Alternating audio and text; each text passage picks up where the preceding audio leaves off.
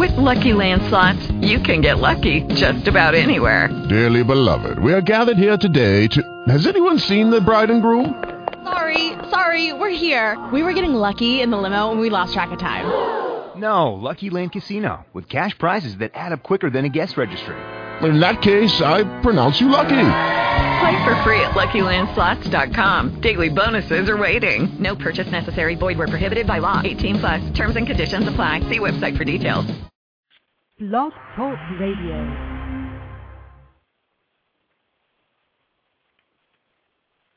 Good day and God bless. Welcome to OnFire Agape Radio, coming to you from Blog Talk Radio. My name is Brian Betzworth. I'm the Director of Public Relations here for OnFire Agape Ministries. And with me is our Executive Director, Reverend Dr. Samuel Dungu. How are you doing today?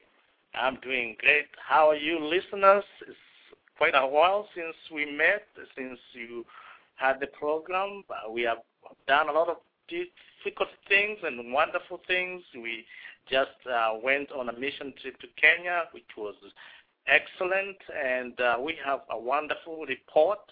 You can also find the report on the OnFire website if you have not read it. And we just made a presentation at the Rotary Club, which we are going to speak to you. We are very excited about the team that we were with at the mission trip in Kenya. Yes, and he mentioned our webpage. You can go visit that if you like, please, at www.onfireagapeministries.org. As Dr. Samuel was saying, there was a group of people here from Myerstown, Pennsylvania, where our ministry is based, who went to Kenya with Dr. Samuel on a mission trip, and they recently came back and witnessed about the trip. And that's our program tonight. It's called Witness to Mission. We're going to tell you about the witnessing that those members of our mission team did to some local businessmen, and also talk more about the witnessing of Jesus Christ to the rest of the world. Dr. Samuel, what is it that you'd like to get across about those people who went to Kenya with you? First of all, I'm very grateful to the four gentlemen, and I would like to thank them because of the work they did while they were in Kenya. They came back and they witnessed to the Rotary Club members who are eager to hear their personal testimony. We also had a girl, a high school student, who also gave her testimony to the Rotary Club members, and they were happy to hear what she had to say. So if they are listening somewhere, I want to say that I'm sincerely grateful to them, especially the team leader, John Klein, for the work that they did while they were in Kenya.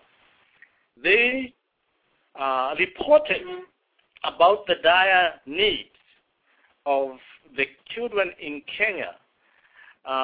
They are going to schools where there's no books, no water, clean drinking water, and apart from many other needs, including medical needs, they are very happy students compared to the students here in America who have almost everything. Now, this is one of the things that impacted the high school student that we were with in Kenya. And according to her testimony, because of what she saw, the direction of her life has completely changed. And that's what we are going to talk about today. You're talking about Courtney, is that right? Yeah, Courtney said that she is about to finish high school.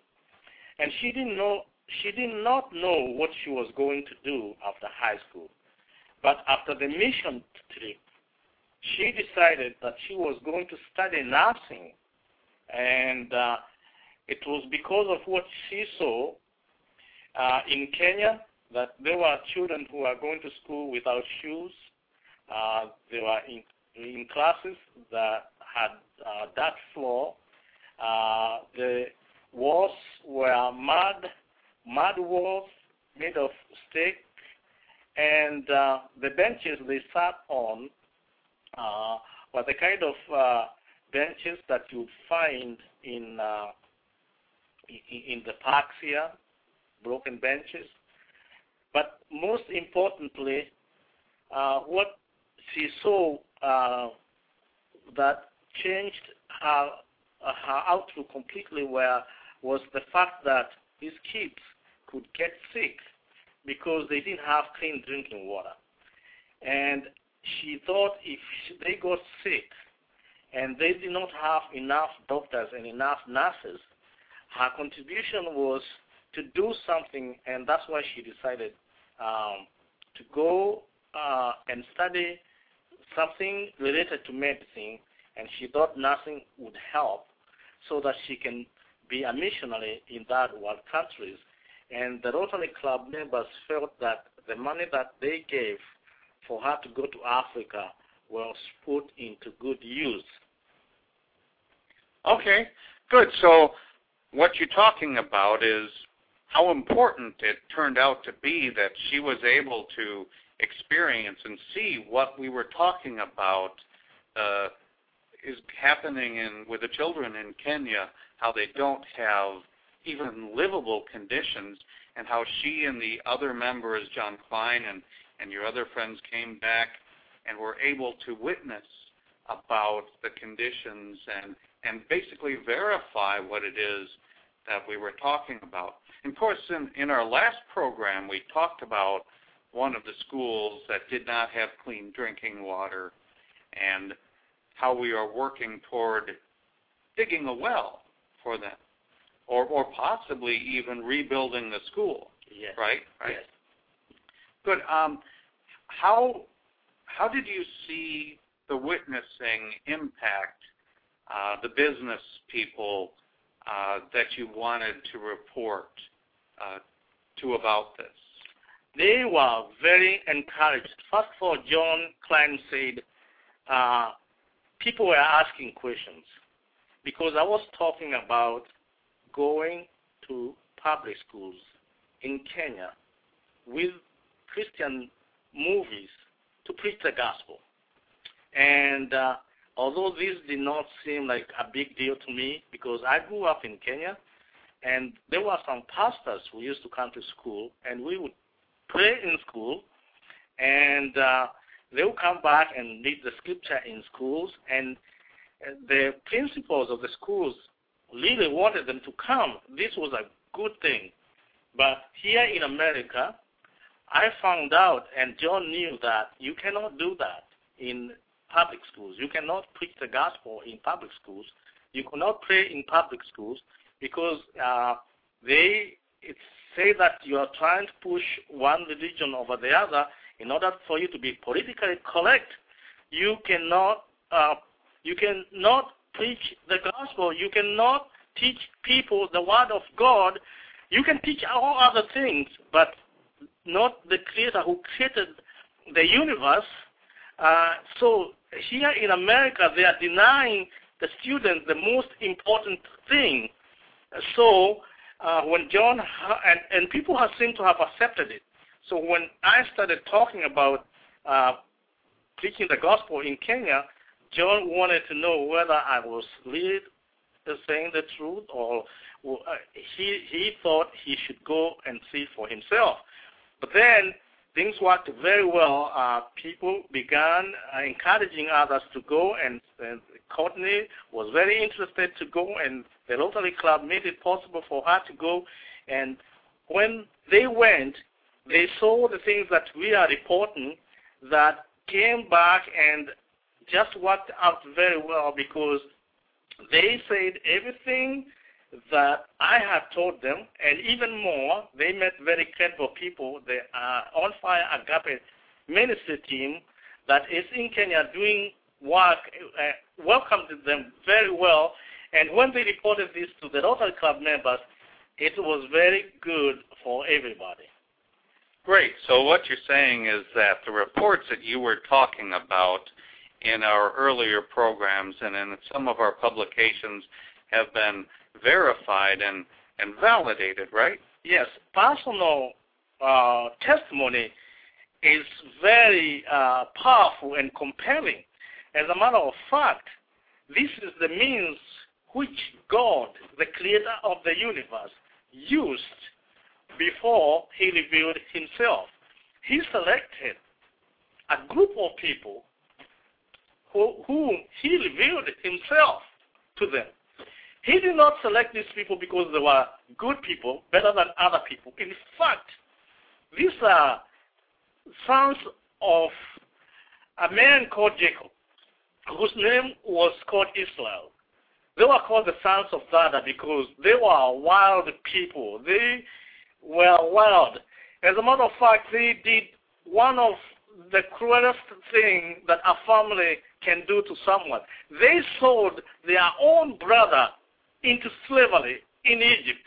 Remember, those who have read about the story of Joseph? These 12 brothers, whom we are going to read in the scripture, sold their own brother. But God, through his wisdom, was going to reveal himself through him. And we are going to read the 12 sons of Jacob, whose name was changed into Israel, that God chose to reveal himself through to the world. So here you read the sons of Jacob. From Genesis chapter 35, beginning in verse 23. Jacob had 12 sons, the sons of Leah: Reuben, the firstborn of Jacob; Simeon, Levi, Judah, Issachar, and Zebulun. The sons of Rachel: Joseph and Benjamin. The sons of Rachel's servant Bilhah: Dan and Naphtali. The sons of Leah's servant Zilpah: Gad and Asher. These were the sons of Jacob, who were born to him in Paddan Aram. Yes, these were the sons before they got married. Yes, they were going to get married, and they were going to go through experiences in life that we all go through, but theirs was tough. Well, they ended up, as I said, sending their own brother into Egypt. Joseph went through great hardship in Egypt, but he ended up becoming the prime minister of Egypt during the time of famine. And by being in that position, he was able to save his brothers who were facing death through starvation in their own country. So they ended up coming to Egypt, and Joseph was able to provide for them because he had done something so wonderful by interpreting the dream and being able to store a lot of grain in Egypt that other countries came to buy food there because most people were starving to death. And so he saved his brothers from starvation. And Pharaoh was very happy with him, and he gave them the best part of the land in Egypt to live. And they multiplied, and God blessed them while they were in Egypt, and God was worshipped because of being able to save them from starvation.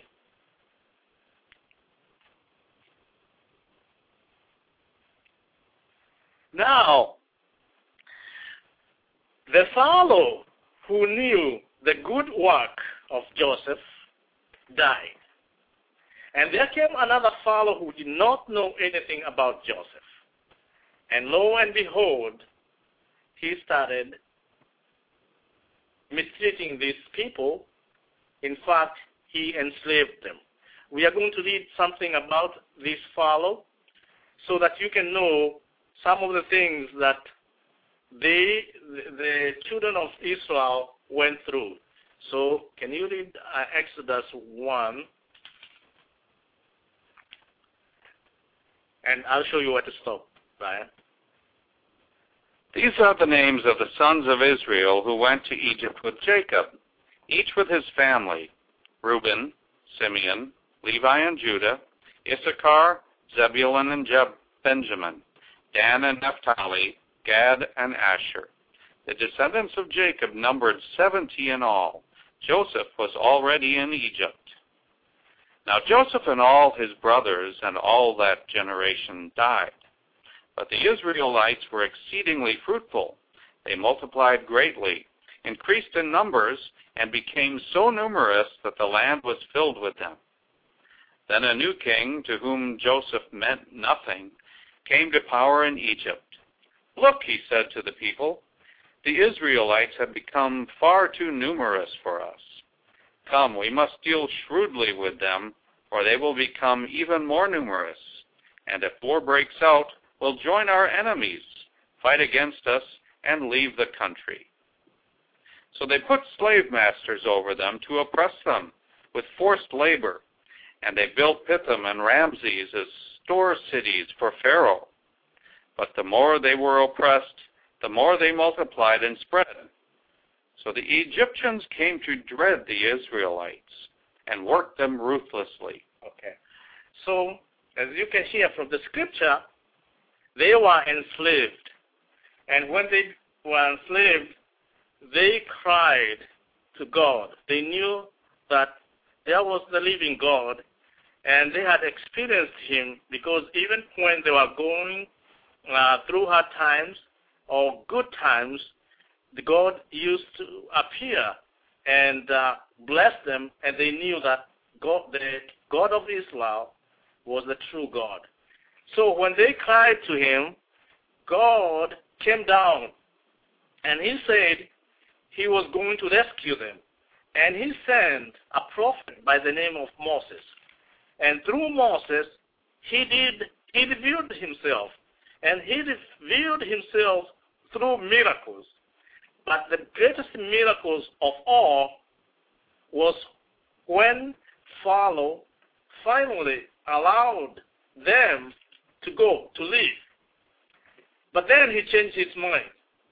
When they were in the desert, he decided to follow them, because he realized that without them, they were not going to benefit from their labor. So he sent chariots to go after them, to capture them, and take them back into slavery. But God had already decided that he was taking them out of Egypt. So we are going to read about these great miracles, this great miracle, which even today the children of Israel always talk about, where God revealed himself.